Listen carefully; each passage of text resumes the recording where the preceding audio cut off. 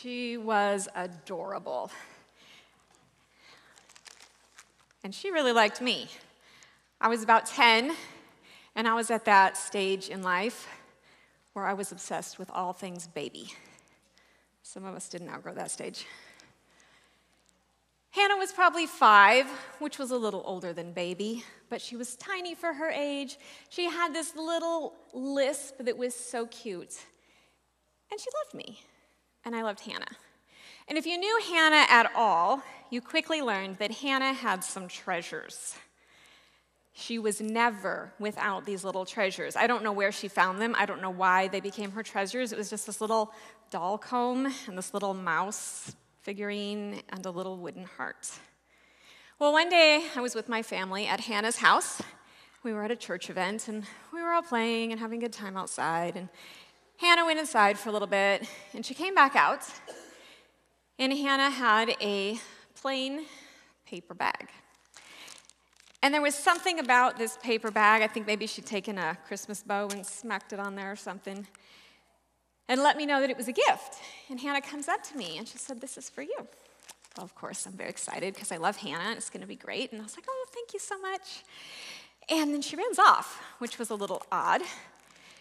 And so I opened the bag, and I looked inside. And my heart almost stopped. Because in that bag was a little comb and a little mouse figurine. Hannah's treasures. Obviously, I cannot keep these. Hannah can't even go to bed at night without these. So I quickly go to find Hannah's mom, and I said, "You're not going to believe what Hannah just gave me." And she said, "Actually, Hannah's been planning this for a while. She even talked to me about it. And she wants you to have them." And I said, "Well, maybe you should put them in a closet somewhere, make sure she can sleep tonight, because, she's literally never without these things." And her mom said, "No, I explained. If she gives it away, it goes to your house, and she doesn't get it back, and she really wants you to have it. I think you should take them." So I went and found Hannah and gave her a big hug and told her thank you so much, and I promised her that I would treasure her little treasures. And since it's been 30 or more years and I still have them, I guess I've made good on that promise. What would possess someone to give away their most valued treasures? Welcome. I'm so glad you're all here this morning.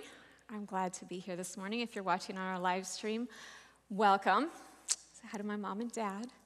A few other people I know there. About 5 weeks ago, Pastor Jonathan got up and preached about another Hannah. And as soon as he said, "We're going to be talking about Hannah today," I said, "Pastor Jonathan, that's my sermon," which is kind of funny because no one had asked me to preach and I hadn't volunteered. But it was good. It was good. And then Pastor Chris began the last series about the prodigal sons. And I really, really enjoyed it. It takes a lot for me to hear an old story that I've heard hundreds and maybe even thousands of times, and to see it in a different way and learn a new perspective. And Pastor Chris, I really appreciate the depth that you put into trying to find those nuggets that we don't get at just a surface reading. And a question that came up in Pastor Chris's series was, can we trust the Father? And at some point throughout that series, I got a text out of the blue that said, "We'd like you to preach." And I said, "Well, I guess that maybe was God saying that you have a sermon, but P. John already took my Hannah sermon, so what am I going to do?" But when Pastor Chris asked this question, can we trust the Father, I knew that today is going to be Hannah, part 2. So thank you, P. John, for part 1. We are going to be in 1 Samuel chapter 1. Let's pray. Heavenly Father, as we are gathered here together today and from afar, to worship you, to hear the message that you have for us, gathered here openly, publicly, and in peace. We pray for those that don't have both or either of those options. And we pray for your Holy Spirit to just fill this place. And if you have a message specific for someone in this room, someone who is listening, I pray that your Holy Spirit would be that translator and send that message through. We thank you. We pray this in Jesus' name. Amen.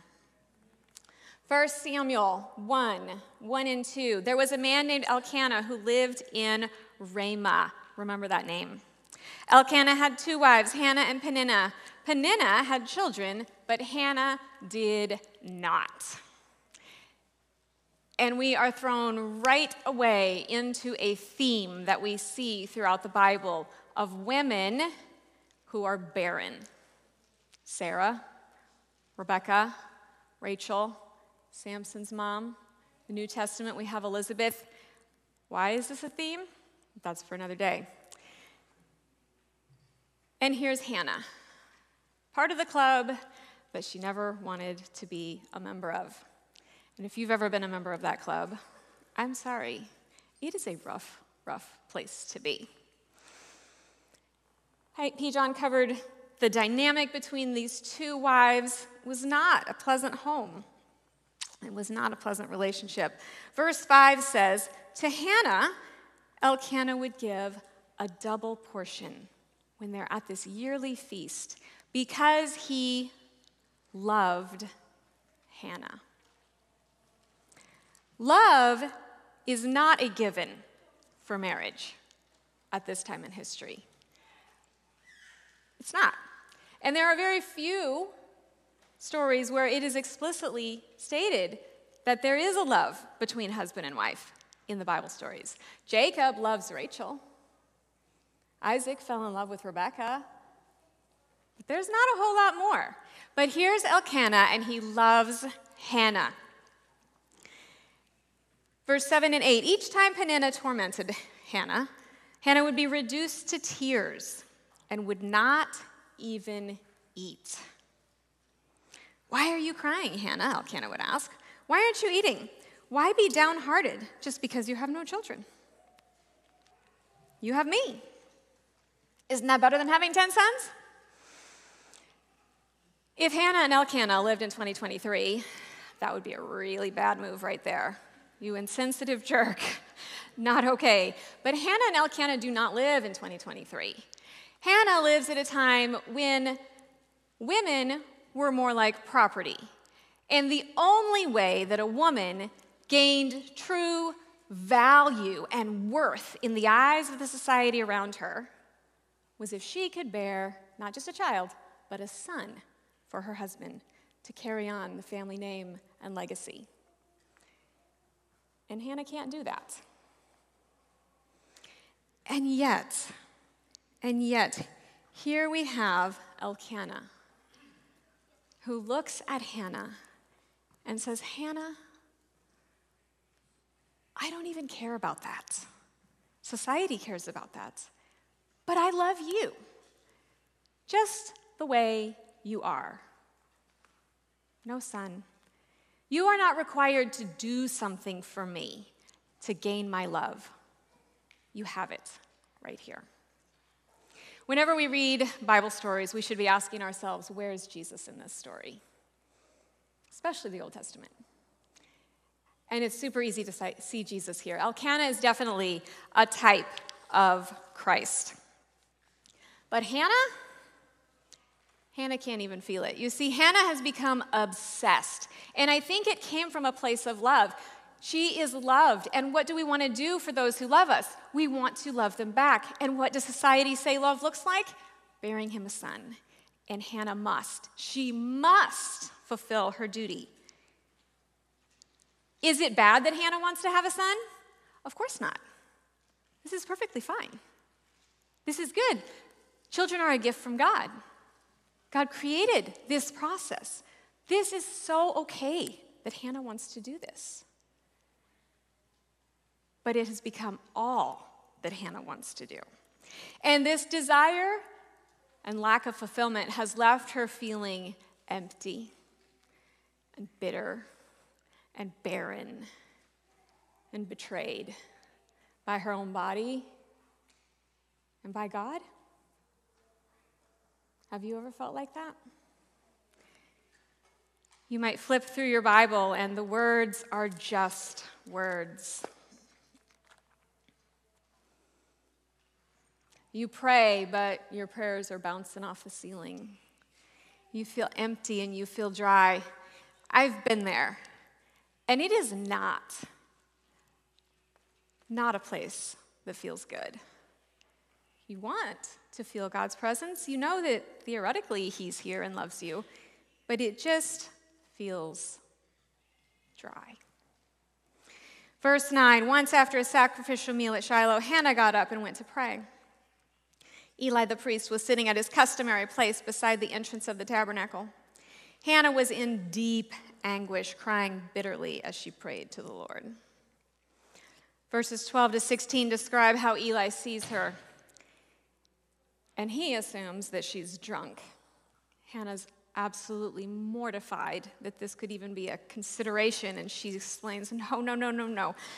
I am just so discouraged. I'm pouring my heart out to God, praying out of my anguish and my sorrow. Have you been there? So raw with God that if Priest Eli were to be looking at you, he would assume that there was some other influence at play here. It is bad. It is messy. And it is ugly. I've been there too. And it wasn't praying for a child. No. God had gifted me 5. And these were the answer to my prayers. And I knew, without a shadow of a doubt, that God had placed these children in my life for this time, and I was meant to be their mother, and I was failing majorly. Disclaimer, all parents fail. This is not that.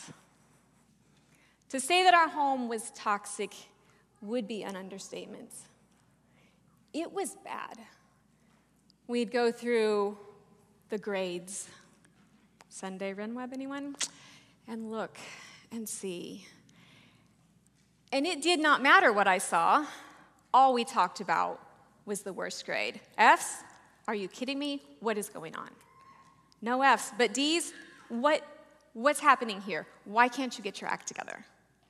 In fact, I clearly remember one time looking at one subject and there was one piece of missing work.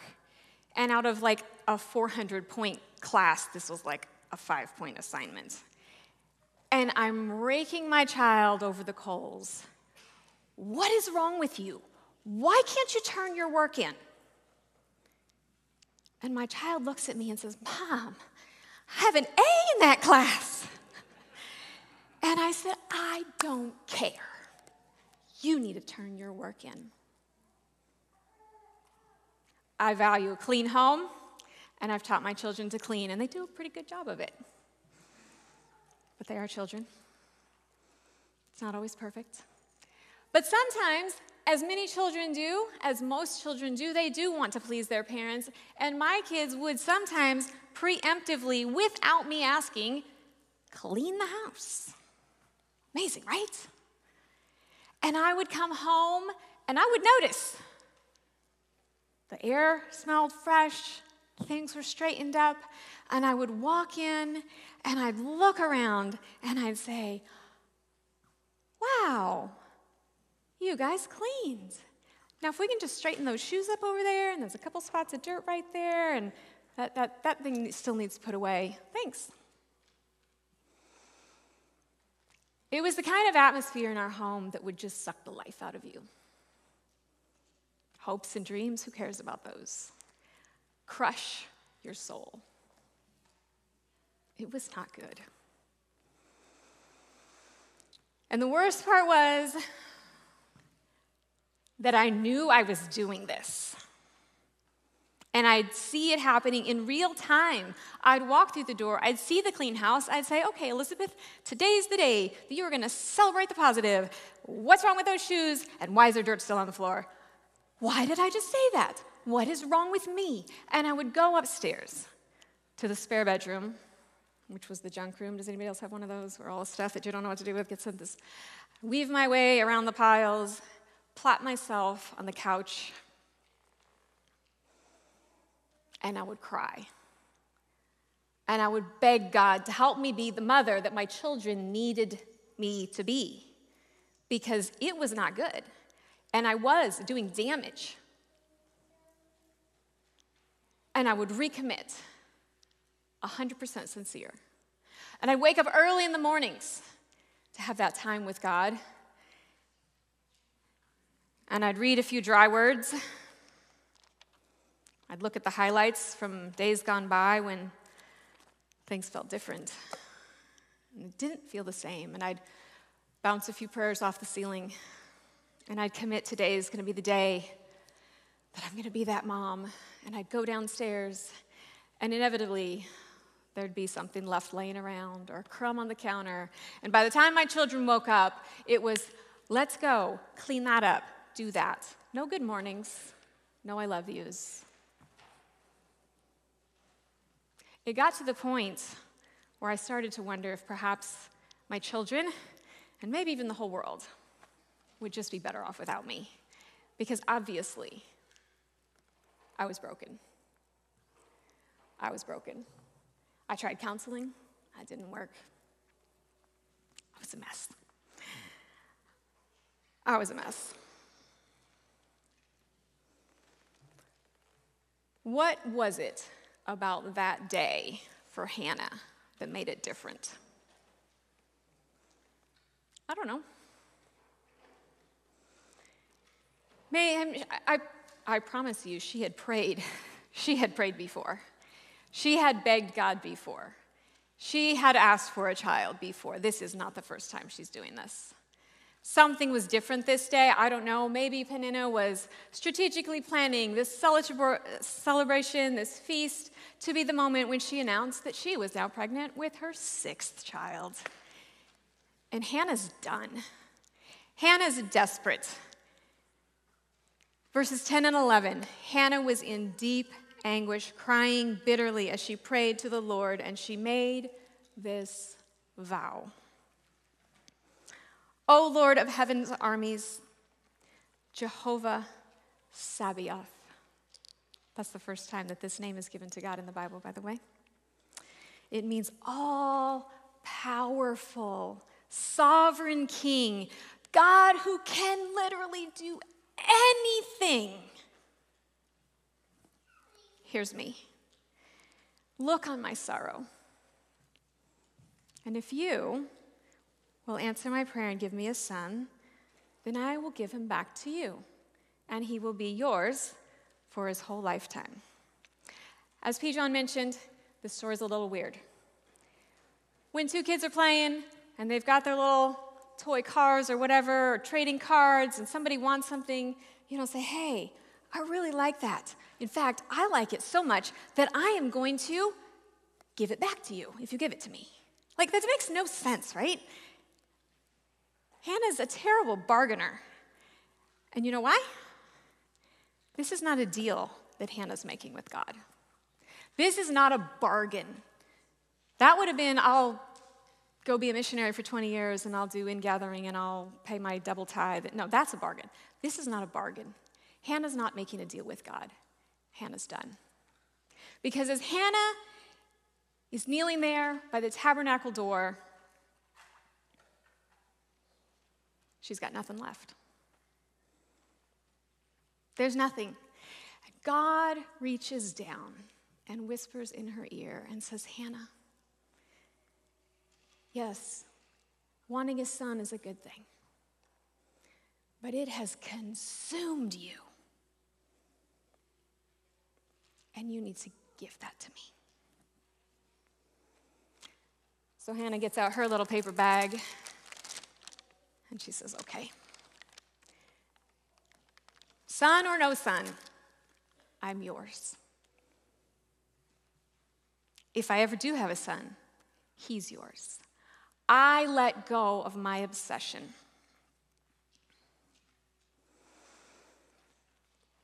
Can you trust the Father? Hannah decided to trust. Hannah decided to trust. I don't know what it was for Hannah that made that day different, but I know what it was for me. It was a Sabbath afternoon. And all of a sudden, the word divorce is just out there. And I can't make it go away, and I can't cover it up, and I can't ignore it, and I can't pretend it's not real, and it's there. And this is not okay. This is not okay. Last August, my parents celebrated 44 years. Proud of you. My grandparents, on my dad's side, last June, celebrated 67 years. And next month, my grandparents on my mom's side are going to be celebrating 68 years of marriage. We thought it was amazing when they made it to 50, and that's almost been 20 years ago. This is where I come from. This is who I am. I am not a quitter. I don't give up. You work. You make it happen. God can work miracles. No, no, no. And all of a sudden, my whole world is just spinning out of control. And I'm obsessed. I'm obsessed because marriage is a good thing. In fact, it is one of very few things that God gave to humanity before sin even enters the world. It's okay that I want this. It's a good thing. But it's become my obsession. And I made my way up to my spare room. It was full of junk, and found my spot on the couch. And I promise you, I gave Hannah a run for her money that day, and I'm very glad that Priest Eli was not around watching. It was rough. It was rough, and God reached down to me very, very clearly. And he said, Elizabeth, you are sacrificing your children to save your marriage, and you're about to lose it all. Whew, that hit. And I knew he was right. So I got my paper bag, and I put my desire to have perfect children in that paper bag. And I realized as I did that really this was never about my children at all. Really what this was a desire for me to look like a perfect mom. And so I gave God that too. And then there's the marriage. Do I trust the Father? Because things were bad. And what if I let go and it wasn't saved?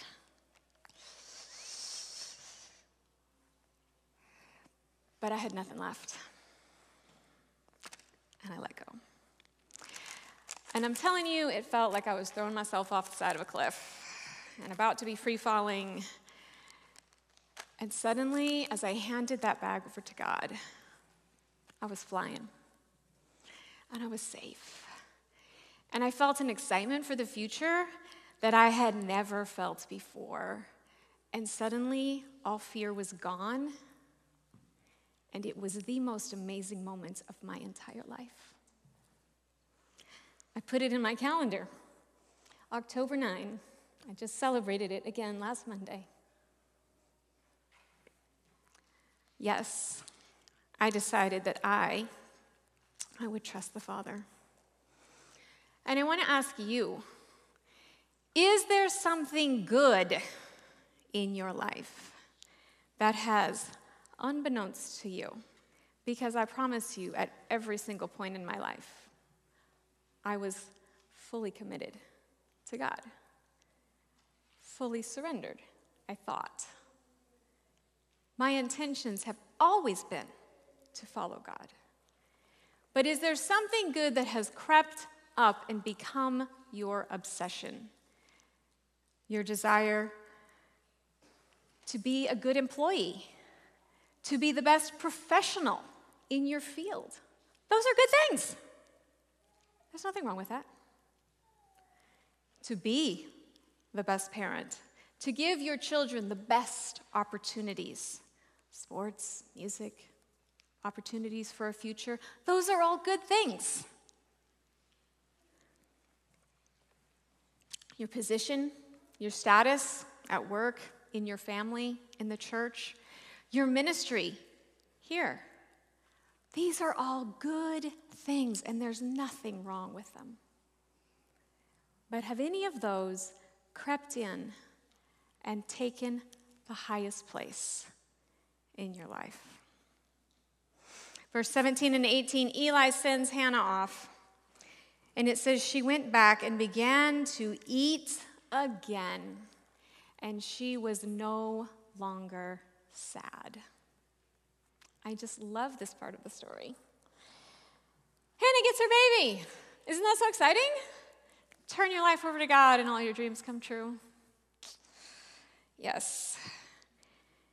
1 Samuel 7:17 says that once Samuel grew up, he was a prophet, he was a judge, and he had a circle. He would go to this town, and that town, that town, and then it says that he would go back to his home in Ramah. I like to think they lived next door to each other. I mean, they might have even lived in the same house. Hannah gets her Samuel back again. He's not gone forever. And this baby grows up to become the prophet who anoints King David, who becomes the first king in a long line of kings that eventually culminate in King Jesus, who was more than just an earthly king, the Messiah, the hope of the whole world. When little Samuel is 2, 3, maybe 4, and Hannah takes him to the temple, to the tabernacle, to let go, what should have been the most intense and hardest thing that Hannah has ever done in her life, sending this prayed-for baby into a not-so-great place, Hannah sings. Hannah sings. God gave her song back. And you can read that in 1 Samuel chapter 2. And it's a beautiful song. And years and years and years later, when that baby Jesus is going to be born to Mary, and Mary finds out, Mary sings. Do you know what song she sings? The theologians agree that Mary's song is patterned after and is echoes of Hannah's song. It's beautiful. It's so, so beautiful. Hannah can just trust the Father. I felt it too. I got my song back. I won't be up here with the praise team. But I've always been a hummer, and I've always just had a song in my heart, and that had disappeared. My kids noticed. I didn't really say anything about my amazing moment in my spare room that day. My kids noticed, wow, Mom, you're singing a lot lately. They noticed a lot of things. And I gave it a couple weeks to make sure it was real. You know, I didn't want just that emotional experience one day and we're back to normal. But it was real. It was so real. And after a couple weeks, I sat my children down. And I apologized for a lot of things. And I used words like toxic, maybe even evil. It was bad. My kids are so amazing. And they gave me the gift of forgiveness. They might have even said, Mom, it really wasn't that bad. You're fine. 12, 18 months later, as we reflect back on the days, they're like, yeah, it was bad. It was bad, and we're so thankful that it doesn't feel like that anymore. Don't get me wrong. We have to apologize to each other. But it is no longer sucking our souls dry. But let me ask you this. What if Hannah had walked away that day and didn't have a baby? What if you turn your job over to God and you don't get the promotion or the recognition or the credits? Or at church, in your ministry, you're not seen. What if your relationship with your children doesn't turn out the way that you want it to? What if the diagnosis isn't what you wanted to hear? What if your marriage isn't saved? Is God still good then?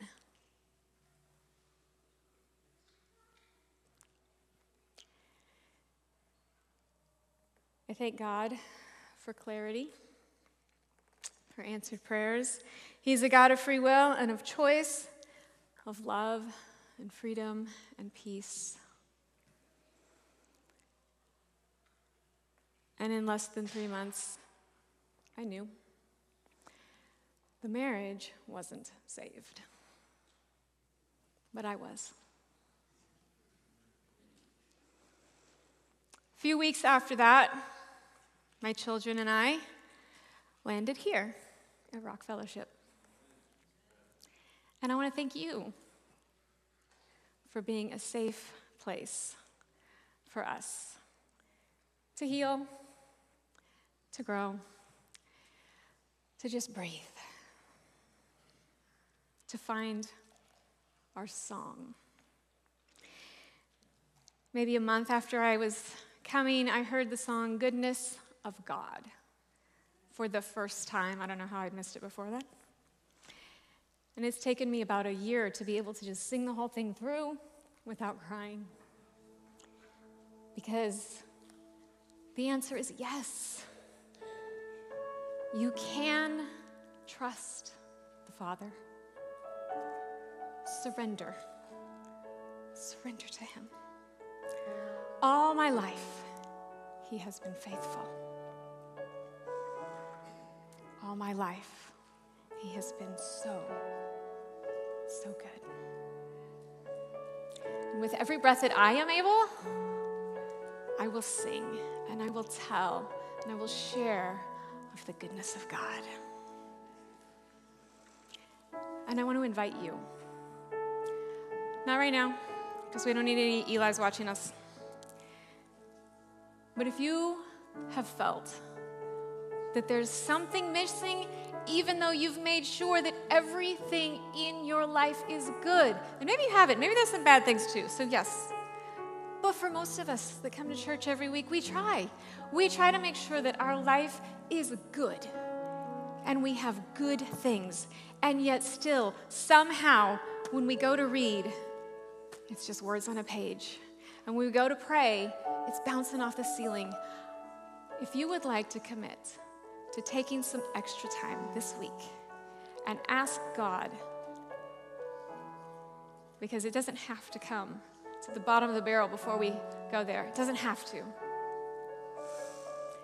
reveal to you if there's something good in your life that you have allowed to become an obsession and take highest place, then I invite you to stand with me as we pray.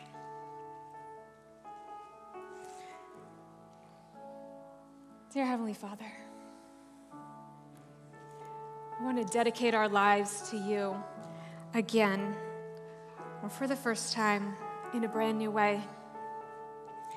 Lord, I pray for your eyes to see ourselves and our true motives. Help us, Lord, to ask the right questions of ourselves. And Lord, give us that clarity that indeed we can trust you. You do want what is good for us. So Lord, with our lives laid down, we surrender now. And may we give you everything. And may we know and feel that yes, Your goodness is running. It is running after us. Sing this prayer with me, church.